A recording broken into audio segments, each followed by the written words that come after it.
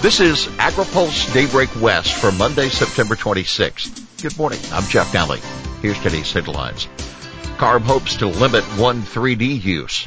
Newsom vetoes air quality bill. Higher supermarket prices ahead. CARB seeks a limit on fumigants in air quality plants. The Air Resources Board last week approved a revised plan for California to meet federal air quality standards. Anti-pesticide advocates had pressed the board to more aggressively regulate 1,3-D and other fumigants that emit volatile organic compounds, or VOCs. In response, CARB is working with the Department of Pesticide Regulation to consider stronger measures. Following a court order, DPR has been revising its 1,3-D regulation. According to CARB staff, the department will estimate the potential emission reductions from its proposal. That will inform an update to an air quality plan for the San Joaquin Valley for CARB to consider in January. VOC's mandate. During the CARB hearing last Thursday, environmentalists worried that DPR's 1,3-D rule would not provide sufficient protections. They pushed CARB to override DPR's authority on pesticide emissions and mandate a 75% cut in pesticide VOC emissions by 2037. Board members agreed with taking stronger actions. Cal EPA to buy in. CARB Chair Leanne Randolph has discussed the issue with Cal EPA Secretary Yana Garcia. According to Randolph, it is a very high priority for the Secretary to make progress on the issue of pesticides. Randolph added that staff from both agencies are collaborating on setting a target, though it would not happen by January. There's a lot of work that will continue to happen with pesticides in the coming months and years, she said. Biofuel producers lobbied for CARB not to ignore in the plan their emission reduction benefits for disadvantaged communities. Dairy digesters and biomass plants were at the center of environmental justice complaints as well. Newsom vetoes bill targeting air districts. Governor Newsom has rejected a bill to increase pressure on air districts that are behind on their federal air quality standards. It would have tasked CARB with intervening and taking enforcement actions against those districts. Newsom's veto message echoed the concerns shared by the San Joaquin Valley Air District and called the bill unnecessary. CARB already can reject a district's air quality plan if it falls short of the Clean Air Act standards or fails to meet a federal deadline, he argued. U.S. Department of Agriculture is raising food inflation forecast. USDA economists now estimate supermarket prices will be up 10.5% to 11.5% this year. That reflects a continued increase in food costs. The new forecast is 0.5% higher than USDA's estimate last month. USDA has raised inflation forecasts for eggs, fats and oils, cereals and bakery products, and non-alcoholic beverages. The department has trimmed its inflation estimates for beef and poultry products by 0.5%. And by the way, USDA continues to forecast more normal inflation for 2023, estimating that grocery prices will rise a more normal 2 to 3%. EPA decision to withdraw interim glyphosate decision is met with criticism.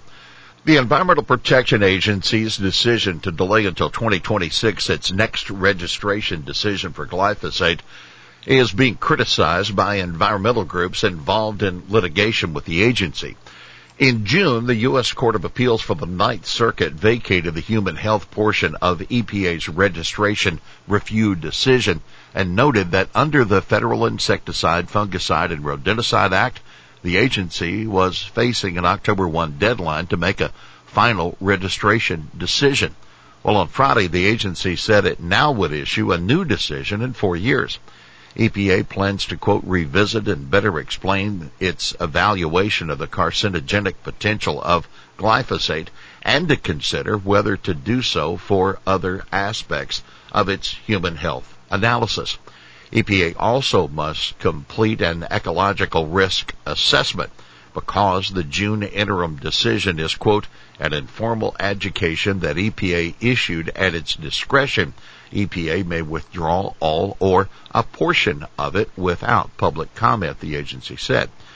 But the Center for Food Safety attorney, George Kimbrell, who represents the groups that brought the suit in the appeals court, called the EPA decision irresponsible.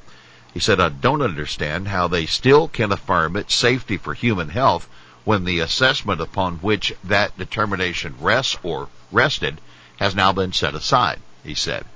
Bayer issued a statement saying the decision, quote, has no effect on the registration of glyphosate or Roundup products, nor does it change the conclusions the EPA has repeatedly reached regarding the safety and non-carcinogenicity of these products. The White House setting plans for its hunger conference. The White House is revealing some details of the Hunger and Nutrition Conference that's planned for Wednesday. Ahead of the conference, the White House intends to reveal a national strategy to meet the twin goals of eliminating hunger and reducing diet-related diseases by 2030. The conference will begin with an overview of the strategy and then feature a series of panel discussions on the strategy and the 5 conference pillars, which include ensuring all Americans can afford the food they need, with thoughts on nutrition and health. The afternoon on Wednesday features meetings of small working groups that will discuss ways to individually and collectively meet the conference goals. Stacy Dean, USDA's Deputy Undersecretary for Food and Nutrition Programs, says the department will be announcing actions in the coming weeks and months to follow through on the strategy. The work we do today will influence the future of our country and the health and well-being and wellness of hundreds of millions of people, Rachel Levine, Assistant Secretary for Health in the Department of Health and Human Services, said of the conference again coming Wednesday. Now take note, AgriPulse and the Agricultural Business Council of Kansas City hosting their annual Ag Outlook Forum today in Kansas City. Speakers and panelists will include USDA's Chief Economist Seth Meyer, former House Ag Committee Chair, Minnesota Democrat Colin Peterson, Kip Tom, former U.S. Ambassador to the United Nations Food Programs, and Kanlaya Barr, the Director of Corporate Economics for John Deere. For more on this week's agenda in Washington, you can read our Washington Week Ahead. Well, here's today's He Said It. This is a major disappointment. We felt strongly our case had merit, and we are going to continue to explore all options in moving forward. That the word of Roger Isom, President and CEO of the Western Agricultural Processors Association, referring to the California Supreme Court denial of agriculture's petition to review a bumblebee lawsuit. Well, that's Daybreak West for this Monday, September 26th. For the latest news out of Washington, D.C., visit agripulse.com. For AgriPulse Daybreak West, I'm Jeff Alley.